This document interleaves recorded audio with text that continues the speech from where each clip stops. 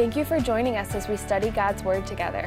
We would love to hear how God is moving in your heart and get you connected into the Woodside Bible Church family. Head to woodsidebible.org/connect to introduce yourself today.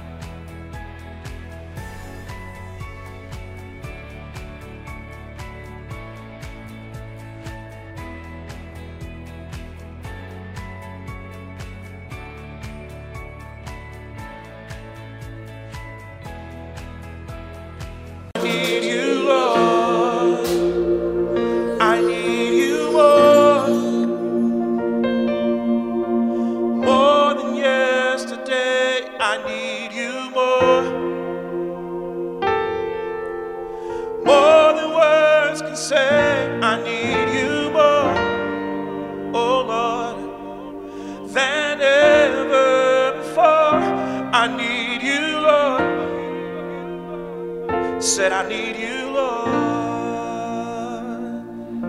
Lord, we need you today. We want you today. We know that we can't do it alone. We can't even worship you without you. We can't give of ourselves without you. We can't even hear your word the way that we're supposed to without you.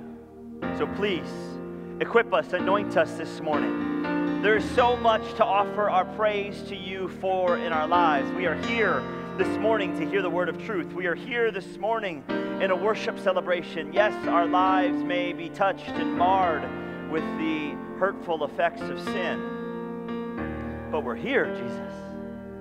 But we're drawing breath that you have provided, Jesus. That our heart is beating because you have said it to, not because any of us have told it to. So I thank you today. And we do declare our need for you. Over ourselves. We're not declaring it to you. You already know. We're declaring it over ourselves because we need you, Jesus. So I pray that you would speak to us today. Speak to our hearts. Speak to our minds. Give us ears to hear, eyes to see you high and lifted up. That you are drawing us unto yourself. Your word says as we draw near to you, you will draw near to us. So Jesus, please give us the activity of our soul to draw near to you today. Would draw near to us, because in your presence there is fullness of joy. At your right hand there are pleasures forevermore. We love you. We thank you. We trust you. In your mighty name, Jesus Christ, we pray these things as we offer you praise and thanks and adoration by shouting hallelujah and amen, putting our hands together for the King of Kings and Lord of Lords. Hallelujah, church. You may be seated as the worship team exits the stage and our children make their way to kids ministry. If any kids want to go to kids ministry now, they are released, and we love you kids. We bless you kids for going to kids ministry to hear about Jesus. It's the most important thing you could ever hear. There is my child. Wonderful. I was wondering where he had made his way to, but he's making his way to kids ministry. Hallelujah. Hey, so I'm so grateful we get to be here on a Sunday morning yet again. It's not just another Sunday, though, but it is the next Sunday as we gather in our sermon series called Smoke and Mirrors, right, where we've been deciphering real truth in a world full of quote-unquote truths, where we have been looking at our real purpose as we've been cataloging through the book of Ecclesiastes. We started in chapter 1, verse 1, and while we have made our way to chapter 2, verse 12, so you can go ahead and open your Bibles to Ecclesiastes chapter 2 in verse 12. We're going to make our way through verse 17 today. We're just going to continue along as we have been going. But I want to kind of bring back something we touched on briefly last week. Last week, we touched on something as we were talking about the enjoyment of pleasure, that we talked about Solomon as he was cataloging through hedonism, and how we as human beings are uniquely equipped to enjoy pleasure more than anything else on earth. Everything else just sort of acts according to the created order and instinct. But again, one of the most fascinating things about us, about human beings, is that we are conscious and self-aware. God has made us this way, unlike any other creature. We're blessed with the intellectual and spiritual capacity for self-consciousness, for even individualism, understanding who we are as an individual, understanding that there are ambitions and achievements and reason and thinking that we have been gifted with the opportunity for. Now, I know some of you may be thinking, not everyone has been gifted with the ability to reason or think. Amen? Okay, good. A couple people were really listening there. We're all made in God's image, but some people, it's just harder to think than others, right? I fall prey to that every now and then. You do too, okay? But human beings, we have this amazing ability to want something greater, to want something deeper, to find a greater purpose in life or a deeper meaning to all of this. We are driven towards this, to try to make sense of our being and our doing, much more so than any animal, right? The eagle doesn't think like this. The pig doesn't think like this. The bushes don't feel like this. That God has gifted us with this unique capacity, and out of this capacity, we are driven to these deeper meanings, these greater visions, these higher purposes, these existential things that we're looking for because we all long for it. We all long for meaning. Not everybody longs to be famous and be in the public eye. Not everybody longs to have great, big, masterful achievements being tagged to their life, but all of us are searching for meaning. Every single one of us is looking for a meaning to all of it. And I think that if we were to sum it up with one word, the word that we would use today is ambition. We are all blessed with ambition. Now, how we look at that ambition determines whether or not it is actually a blessing. In the dictionary, there's two definitions for ambition. The one that we first think of and we primarily think of is this deep desire, this ardent desire. Merriam-Webster says an ardent desire for position, rank, or fame, right? To be better than other people, to be greater than others. That is the ambition that comes up in the dictionary first. But there is a second definition that shows up in Merriam-Webster's dictionary. And the working definition for our time together today is a desired for a particular end. That ambition is defined as a desire for a particular end, specifically to achieve a particular end. That if we look at all of our lives, I would say we all have that ambition. And when I say that we all have ambition that's given to us from God, it is this.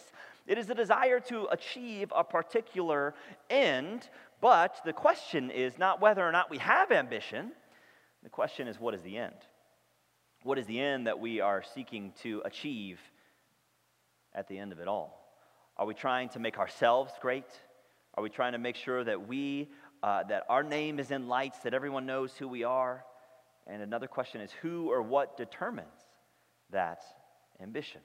Who or what grants us that vision? Now, we all know that there's a right answer to every question your pastor asks you, amen?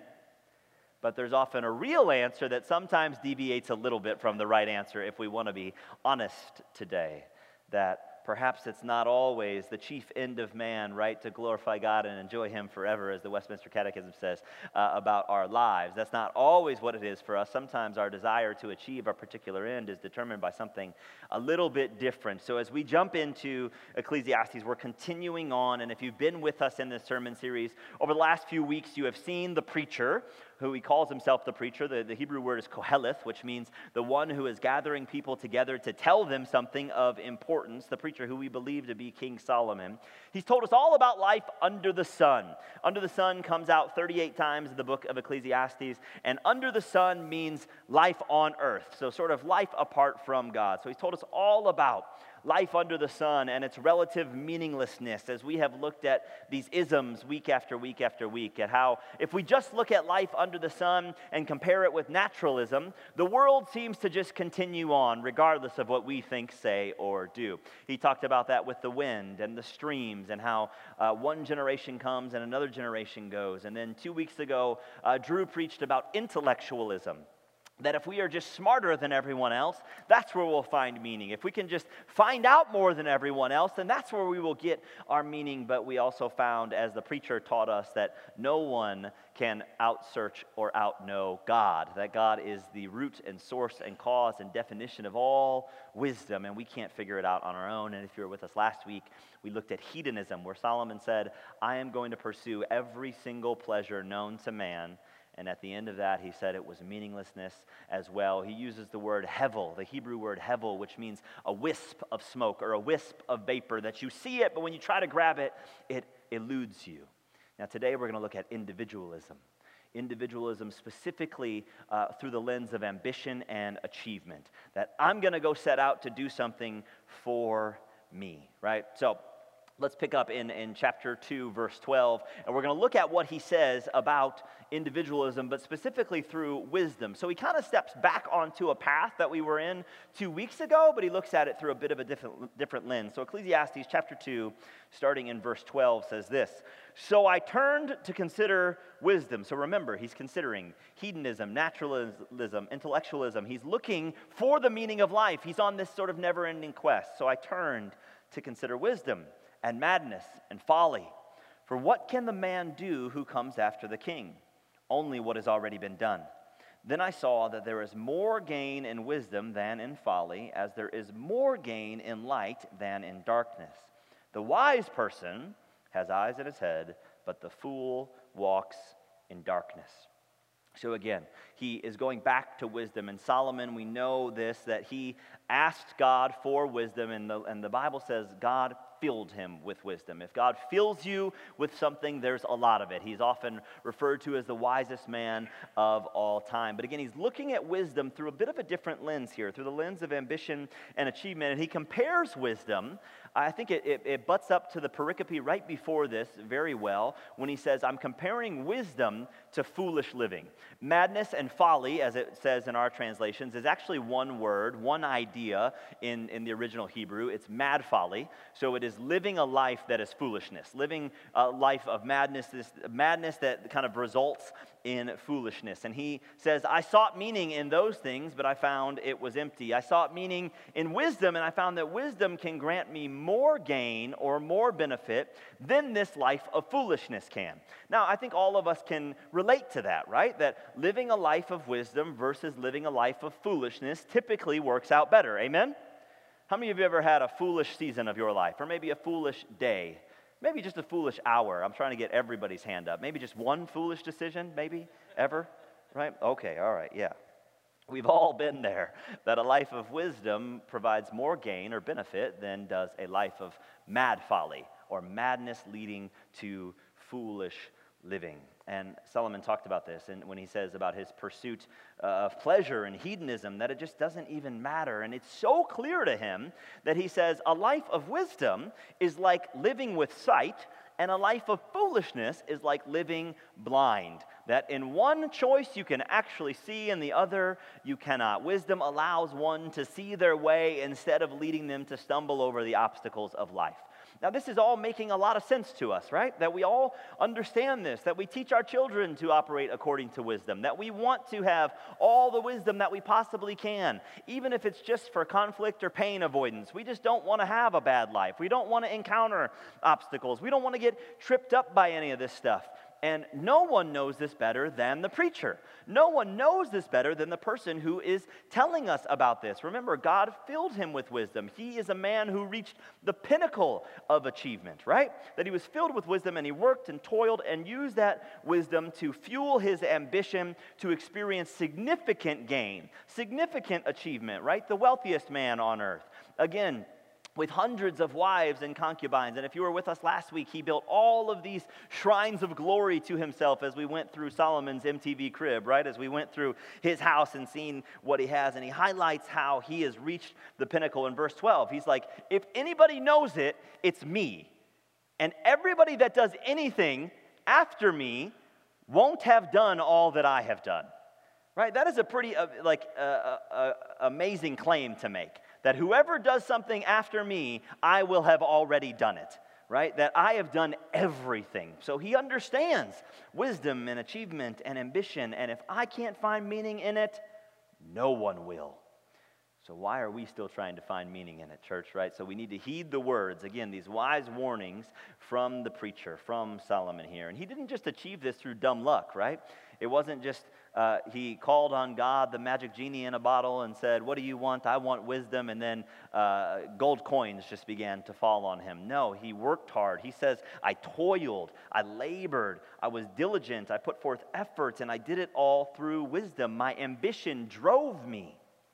That achievement after achievement was on my life, and I pursued life with wisdom. That wisdom is what I use to pursue life. And so Solomon is like, in many respects, and in many ways that we would look at the definition of somebody living according to wisdom, he's the best of the best. He's the one who had the most wisdom and employed it for the most gain. And so commonly, that is how we measure our lives, right? Is that I am smarter than others around me, so I don't make these kinds of mistakes. Or I made a better investment, so I got a better return. Yes, living according to wisdom, there is absolutely benefit and value and gain to that, but it is not all it. That is not it, right? Solomon had incredible godly wisdom because God gave it to him. He didn't always use it for godly means, but he had incredible godly wisdom to achieve unreal status and greatness. And all of us know what this feels like. We might not know how it feels to be Solomon. We might not know how it feels to be the most opulent household on the earth, right? Probably none of us in here know what that feels like. We might not know what it feels like to be the king of a nation and making deals with nations all over the place and expanding your kingdom's rule and reign further than anybody else had at that point. We may not know exactly what that feels like, but all of us know because this is the end we are taught to pursue, every one of us. None of our parents said, do as many dumb things as you possibly can and hope for the best. No one is guided like that. It's always make good choices, be careful, use wisdom, employ knowledge, go to college, get a degree, get a job, pay off your debt, and retire, right? Like, this is the worldly wisdom. It's still wisdom. This is what people think of. This is how people think of wisdom, right? Because when we look at wisdom the way that we are it's spun to us, this is what we're told. We all understand this. And some of us, some things might get flipped upside down today. There's not a problem with going to college. There's not a problem with a degree. There's not a problem with student loan debt necessarily, right? I would advise you not to go into debt if you don't have to. Amen? Okay. But there's not an inherent sinful problem with that. But the wisdom that we are pushing everything forward with is exactly what Solomon is condemning here. The wisdom that if we're just smart and we go get benefit and gain from the world, everything that we can possibly get, that's when we'll find meaning. I had a meeting with somebody last week who is headed to college to go pursue their dream career. And I asked about God. And they said, yeah, I'll probably go to church because I don't want to lose my tuition. And I said, you have missed it entirely. You've missed the entire definition of what Solomon is talking about. This is exactly what Solomon is talking about. That when I go employ the world's wisdom, then I'll get what I want, then I'll be happy. No, we cannot be happy this way. So, Solomon's conclusion, again, it's kind of a spoiler alert, right? He says, it's all meaningless. He opens the book by saying, vanity of vanities, everything is vanity, right? All of it is meaningless under the sun. Anything that if you just look at life on earth, it doesn't matter because it's all just going to spin on anyway. And his conclusion, as it has every week, leads us to some interesting questions. The conclusion of using wisdom to obtain achievement through ambition is, why does a man who has achieved so much feel like wisdom and achievement are meaningless pursuits? Or maybe put a different way for us today, why don't accomplishments ultimately satisfy? Why do our accomplishments not ultimately satisfy us? Let's pick up again in the second part of verse 14 and read through verse 16 with this question in mind. Why don't accomplishments ultimately satisfy? Verse 14b, he says this, after he's talking about walking in the light or walking in darkness, he says, yet I perceived that the same event happens to all of them, the wise and the fool. So I said in my heart, what happens to the fool will happen to me also. Why then have I been so wise? I said in my heart that this is also vanity. For of the wise, as of the fool, there is no enduring remembrance, seeing that in the days to come, all will have been long forgotten. How the wise dies just like the fool. Why don't accomplishments ultimately satisfy? So the preacher points us to two primary reasons why wisdom leading to achievement, fueled by ambition, is not ultimately satisfactory to our heart's real desires. And the first one is, he says it doesn't even matter if you live wisely or foolishly. The end is going to come for both of us. It doesn't matter if we achieve much or achieve little. It's all out of our control anyway. Jesus taught this when he said, "Does not God cause the sun to rise on the good and the evil, the rain to fall on the just and the unjust?" It's all going to happen anyway. Just because you choose wisdom doesn't mean that you're going to live a life without suffering. Just because you're smarter than your neighbor doesn't mean that a tragedy is not going to happen in your life. You can't outsmart your way out of this. You can't be so wise that you escape what he says the great equalizer is: death, mortality. That no matter how we live our life is all going to end the same. Death comes for us all. The same event comes for the wise that comes for the foolish, and that everybody's going to experience this. It's the great neutralizer, it's the great equalizer, that in the end, regardless of how much wisdom we had, regardless of how much achievement we had, regardless of the ambition we had, none of that can stop us from experiencing the exact same reality as the people we look down on as foolish. So this is why, again, the question is so important, that why don't accomplishments ultimately satisfy? One of the reasons living for accomplishments and achievements can leave us so empty is that no matter who you are, at some point, no matter how much you've accomplished, it all goes away, no matter what it is. You do not get to enjoy all of your accomplishments for the rest of eternity. No matter how much you've enjoyed it, no matter what kind of legacy you have built, one day you're not going to be experiencing it anymore, right? So this great neutralizer and equalizer should lead us to some dissonance at least, but probably at most, this is like bordering on depression, right? So why would I do anything then?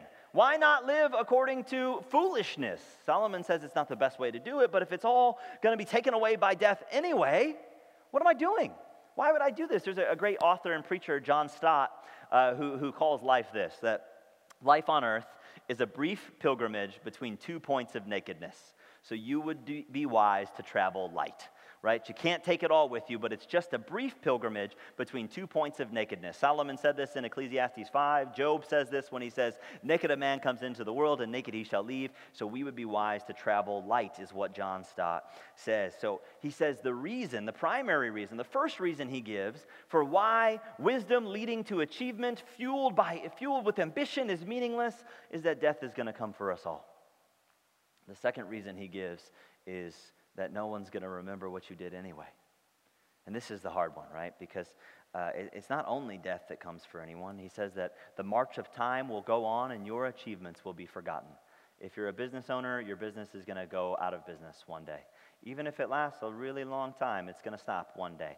If you have a beautiful house, your house is just going to turn into moth and rust one day, right? It will be destroyed one day. Even if you pass stuff along to your children, who pass stuff along to their children, who pass stuff along to their children, we see this with families, right? That there are great families that started great things, and now all of a sudden that great thing has just been turned into something that one kid decides, I'm just going to cash out on this and be done with it. And I'm going to sell the company, right? Because I just want the money.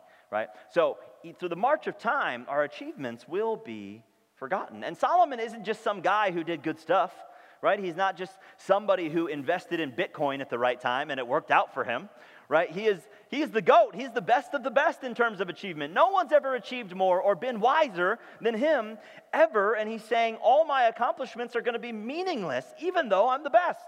Because death is going to come, and over time, the memories that people have of me and my accomplishments will only begin to fade. The wise person dies just like the fool, and over time, they're both forgotten. Even the highest moments of your life will be forgotten at one point. So if there's no lasting legacy for those of us who are tempted to achieve much, then certainly achievement is rendered meaningless by the person who has achieved more in the world than anyone else. This is a hard thing for us to hear as achievement-minded, ambitious, wise people at the early service, right? Would you all say unanimously you're wiser than the late service? Come on. Yeah, I get it. I know. It's okay. I used to be an early service attendee as well. That's a joke. When we stop to evaluate achievement, accomplishment, ambition, and we look at the truly great men and women of the world, we would be wise to remember how many are actually remembered, that it's very few. Any baseball fans? Who won the batting title in the National League in 1972? Michael Jordan. Great guess, but you're wrong. No one knows. Why? Is winning the batting title in the National League at the highest baseball league on earth, is that a cool achievement? Yeah, but no one knows. Who knows maybe 4 facts about Millard Fillmore? Who even knows who Millard Fillmore is or was? He was a president of the United States of America. But we don't remember much about that. That was a pretty cool achievement, right? Or like a hometown great for me. How many of you know how many medals Jackie Joyner-Kersee has won? I grew up in St. Louis, where she grew up. Oh, none of us. One of the greatest Olympians in the world has ever known.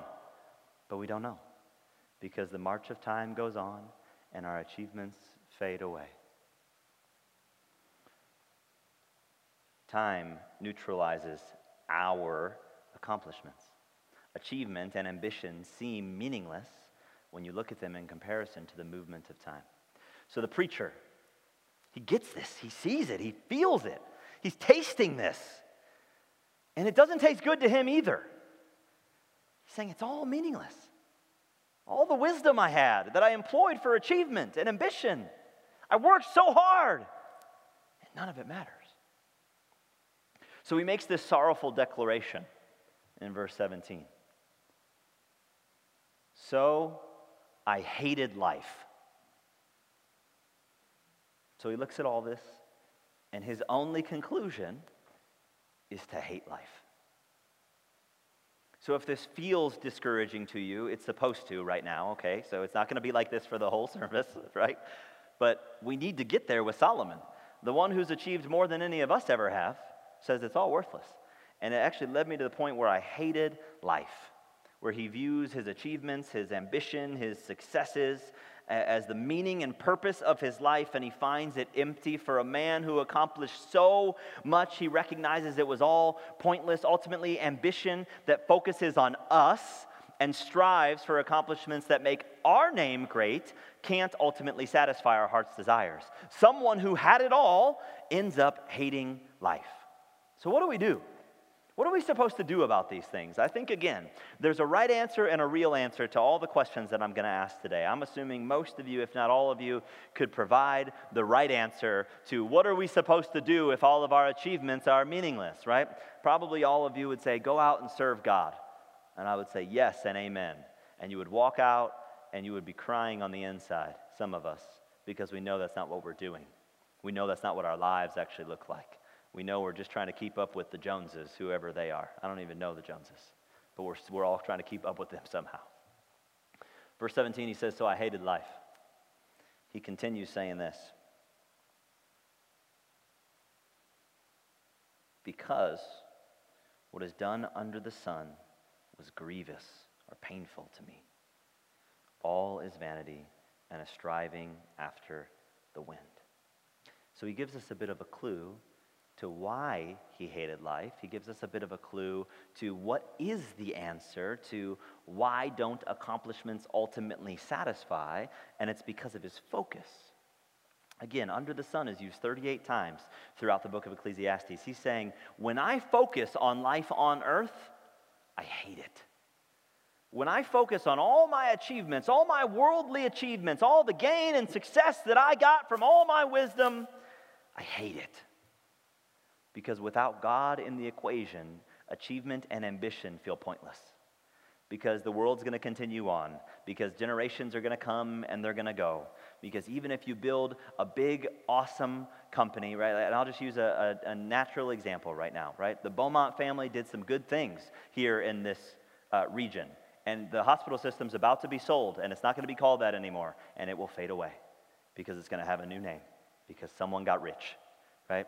And I'm not faulting anything or everybody that Beaumont has done. I'm not getting mad at anybody who works at Beaumont, but it's just a local example for us that it's just going to fade away.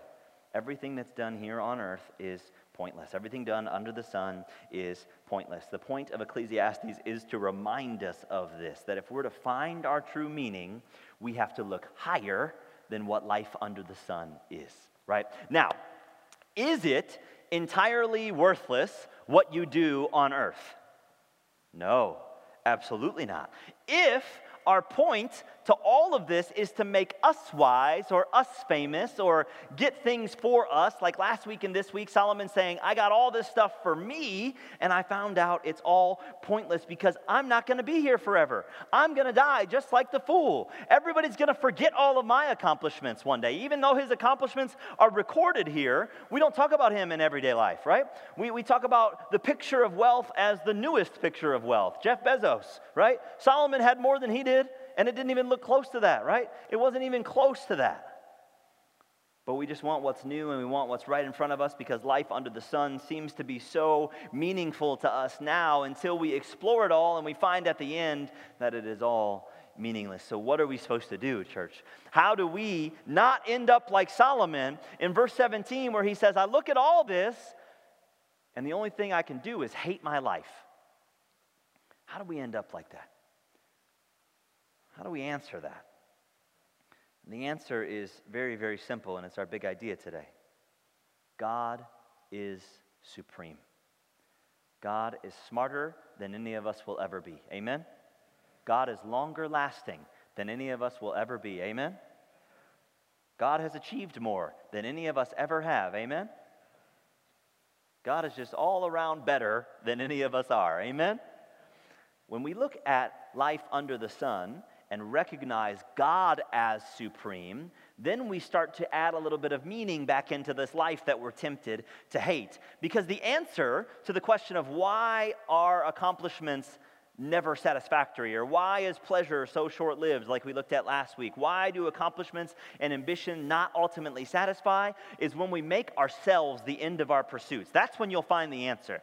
If you want to find out, is wisdom, is ambition, is achievement, is accomplishment, is wealth, is all this stuff meaningful, make it all about you. That's the best way to find out, because you'll find out really quickly, no, it doesn't matter. But when we understand that God is supreme, we realize that that latter illustration or example is not even what we were designed for. We weren't made for that kind of living. That is not why humanity was created.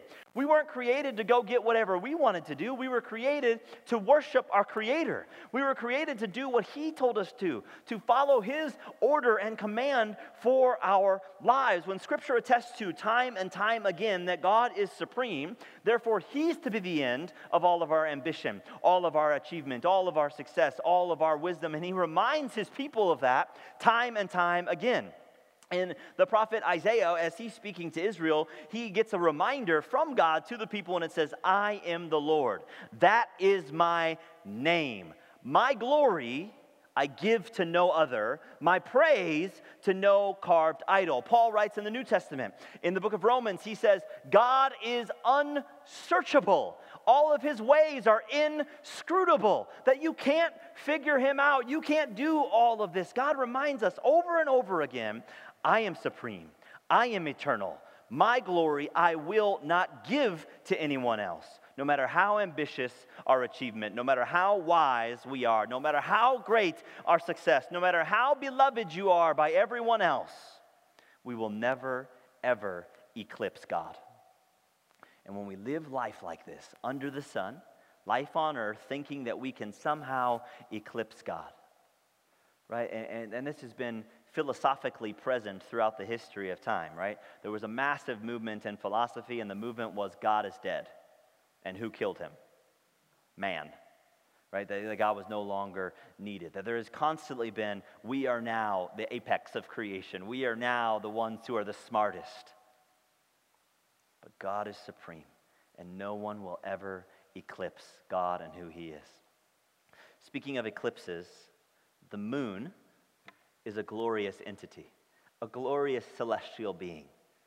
And a moon, I love a big full moon on a summer night, right? A big harvest moon or a blood moon. How many of you went outside for the supermoon a couple months ago, right? And we saw it, a couple of us saw it. Maybe it just kept you up at night and you wished it wouldn't be so bright, right? it's a beautiful thing to behold. It's an incredible thing to behold. But the moon is only as special as it is. Why? Because it reflects the light of the sun.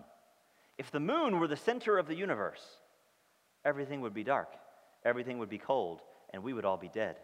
The moon's a beautiful thing to behold, but the only reason it's beautiful to behold is because it reflects the true light of the sun.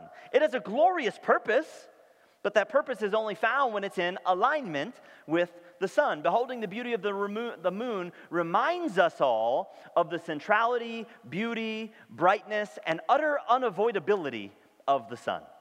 That when we see the moon at night, we think it's amazing, but it is only the sun reflecting off the moon. That's the only reason we see any brightness, and it is the exact same way for us.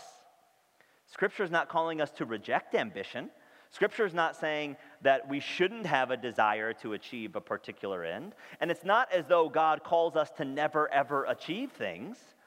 Remember, the question is, who's at the center of those things? Is it you, or is it God? For all of our ambition, for all of our wisdom, for all of our success, for all of our achievement, if God is supreme, then our ambition should be for His glory. And our achievement should be to make much of Him so that our purpose, our created purpose of worshiping Him, people would look at our lives and they would worship Him more.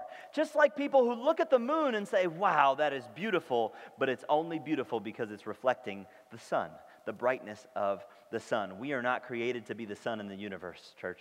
We are not created to have the world revolve around us.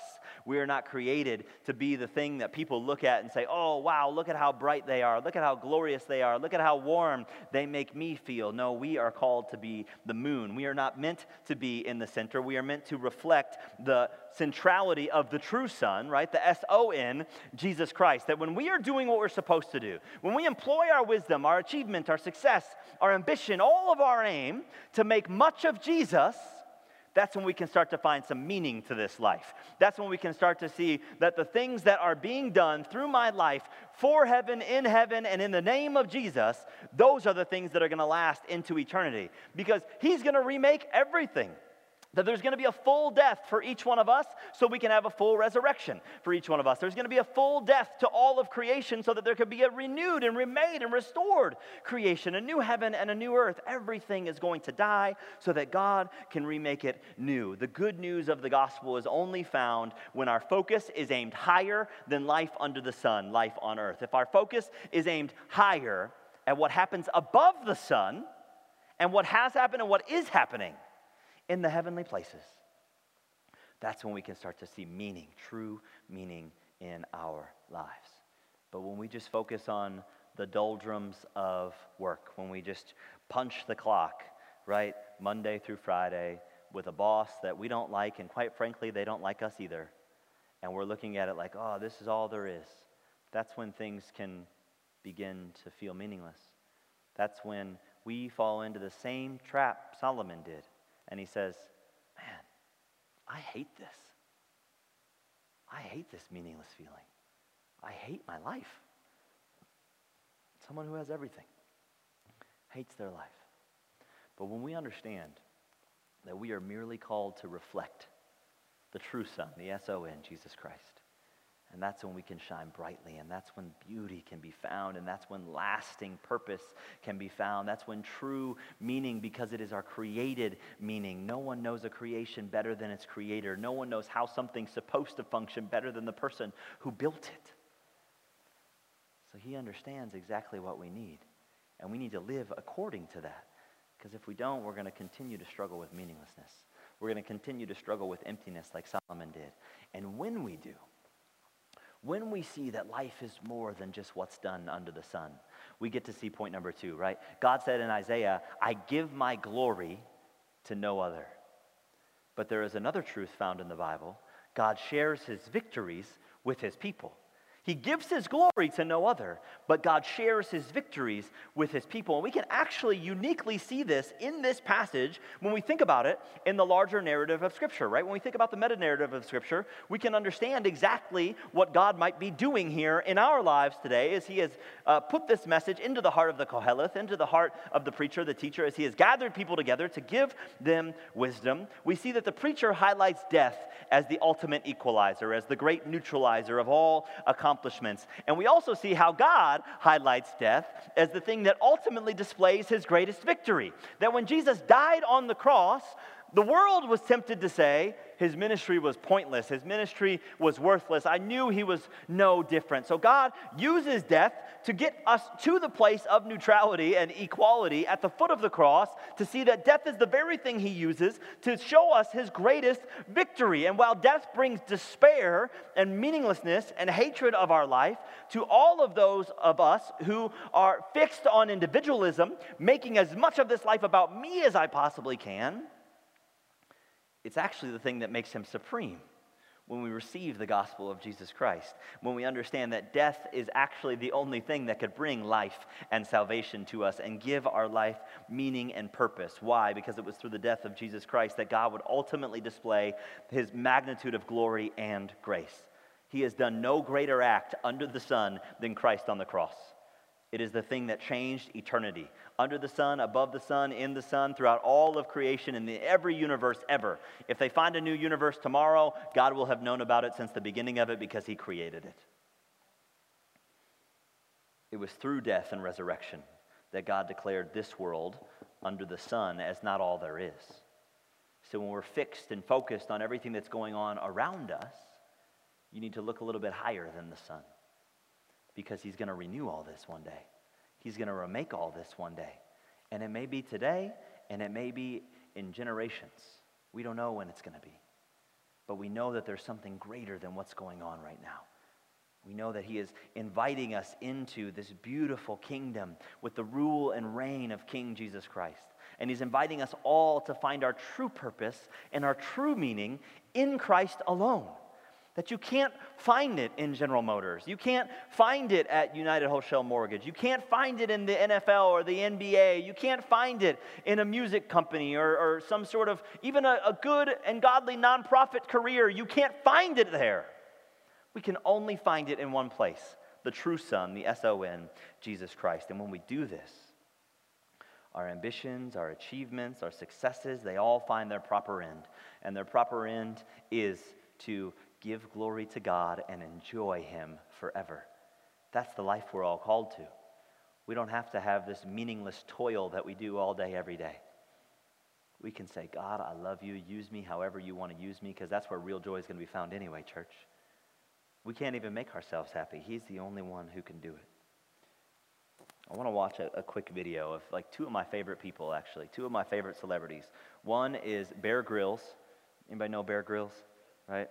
Great outdoorsman. I love the outdoors. The other is Deion Sanders, right? One of my favorite athletes of all time, right? Two people that are like at the pinnacle of things that I love. I love sports and I love the outdoors. And there's a 2.5-minute interchange between these two men that I want to watch a quick video, and then we'll come back and we'll wrap up the service. Deion is the only man in history to play in both the Super Bowl and the World Series. He dominated both sports for more than a decade, earning himself 2 Super Bowl rings and a spot in the Hall of Fame. So out of all of the sporting moments, what was your greatest, do you think? Do you ever think about those, or do you not really? Honestly, man, behind the veil, behind the mask, I'm really different than my public persona. My public persona is prime time, you know? So like even like when you won the Super Bowl and stuff? When I won the Super Bowl, when I won my first Super Bowl. What did you do? I was the first one on the bus, first one to bed. I didn't even go to party. It was something missing inside, man. It wasn't fulfilling as I thought it was.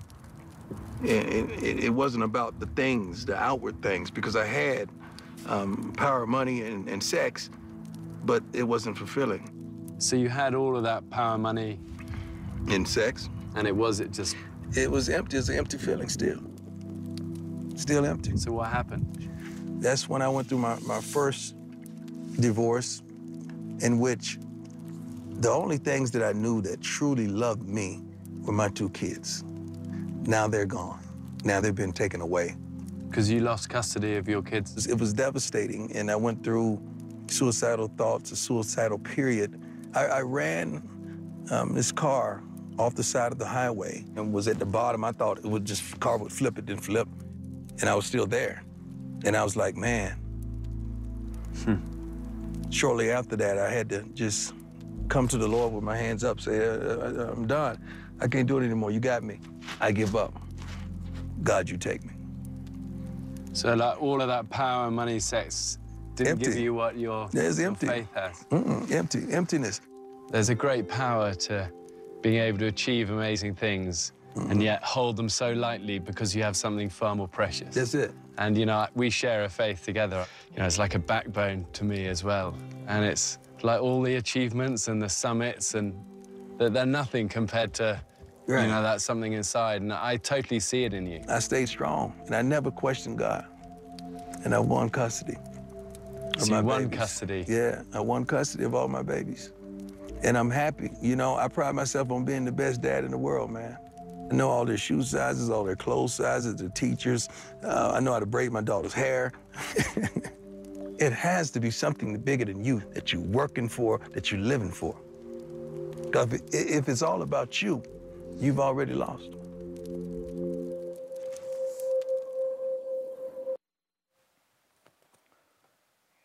I think if the preacher were to hear this conversation between these two men that have achieved more than most of us could ever imagine, right? I'll never play in the Super Bowl or the World Series. Like, those days are long gone. They were never really there, but they're long gone. I don't know how many times I'll climb Mount Everest like Bear Grylls has, or serve in the British Special Forces, or do all these things. And they're looking at each other saying, none of it matters. When you hear Deion say, I won, and everybody has an image of prime time. And he says, when I won my first Super Bowl, when I got to the top, all I could do was go to bed. We see that living life for us, for our achievement, our ambition, and not something greater than our own lives is ultimately going to be empty or meaningless. When we live life for ourselves, we wind up empty. When we make our ambition and achievement individualistic in life, it all feels meaningless and empty. But if we can know in the depth of our heart, at the core of our being, that God is supreme, that truly God is supreme, that we can begin to have joy unspeakable. We can begin to have meaning on our life. As the worship team comes back to the stage, I want to invite you all to stand to your feet. We're about to sing about this joy, but I pray that today, each of us, after hearing a 2.5-minute video, after hearing the preacher who his wealth and his ambition and his wisdom has stood the test of time, that we would hear this and we would say, I can't have my life be like this. This can't be the thing that my life is pointed towards, because it leads to emptiness. It leads to meaninglessness. So much so that he says, I hated my life. So for each of us, as we pursue God as supreme, as we pursue something that is greater than ourselves, something that has deeper meaning than any of the achievements or accomplishments we could have on earth, that's the only place we find true meaning. So how do you do that today? First, if you've never accepted Jesus Christ as your Lord and Savior, we can start with that. We can start by falling down and saying, God, whatever I'm trying to achieve apart from you is going to be meaningless anyway. Please grab me right now. Please help me. Come to God like Deion Sanders did after trying to crash his car and saying, I give up. It's just you, God. Take me. Whatever you want to do with my life, I want to give it to you, and I want you to take me. If you've never done that before, make today that day. And if you don't know how to do that today, all you have to do is raise your hands and say, I give up, God, take me. He'll know the words in your heart. You don't have to pray a special prayer. We can talk together afterwards, but if you raise your hands and say, God, I give up, take me, he'll know exactly what your heart means, and he will grab you, and your life can change. Perhaps you've done that before, and you're still living life, and you're trapped in some sort of meaningless feeling. You're trapped in this rat race of life in Western culture. You can do the same exact thing It's the same action step for all of us today. To show up with our hands up and say, God, take me. I give up. I'm done chasing whatever I thought was going to add meaning to my life, and I just want to serve you, God. Whatever you want me to do, God, I surrender, and I'm going to do whatever you want me to do. Wherever you've called me to be, God, I surrender, and that's where I'm going to go be. Even if I don't like where it feels, even if I don't necessarily love what it looks like, I trust you to take care of my life, my family, my marriage, my children, everything more than I trust myself to take care of it. He's the one who owns everything anyway. So let's remind ourselves that even our very lives are owned by him. Some of us put ourselves in a compartment where we feel like we own our life. You're in charge of your choice, but God owns you. So for each of us today, I pray that we would make God supreme. It's the only way we can find joy.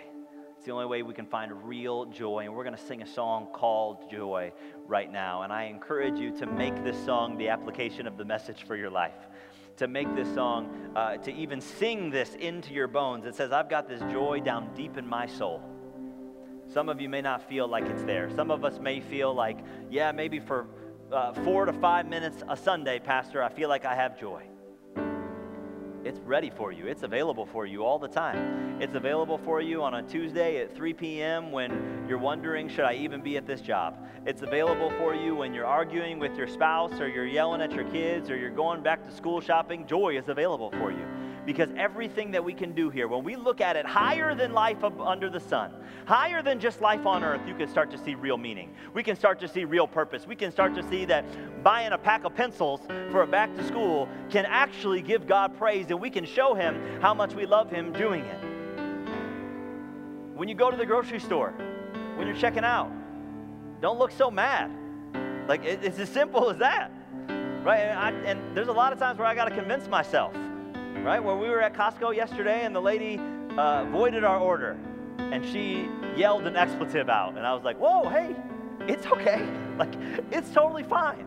She screamed S-H-I-T loud after voiding our order. We only had like 6 things in it. I was like, it's all right. Put my hand on her shoulder. I'm like, it's all good. We're going to be able to get it done. But that does mean my order's free today, right? And she said, no. And I was like, all right, I had to try. But we can have joy no matter what we're doing. When you get cut off, just say, I hope you get there wherever you're trying to go. God bless you. I love you. We can have this joy not because of anything we can do, not even because we convince ourselves of it, but because if you walk to the Lord with your hands up and you say, I give up, I surrender, and I belong to you now, God. He'll take you and he'll do something amazing with you.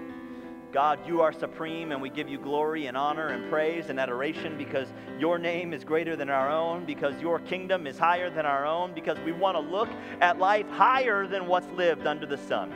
We want to look at life that's going to live on forever, that we have eternity with you if we have put our faith, hope, and trust in Jesus as our Lord and Savior. So today I say thank you. Thank you that joy is available. Thank you that peace is possible. Thank you that you have eliminated the enmity between me and you through your Son, Jesus Christ, Father. And I pray that we would surrender, all of us today.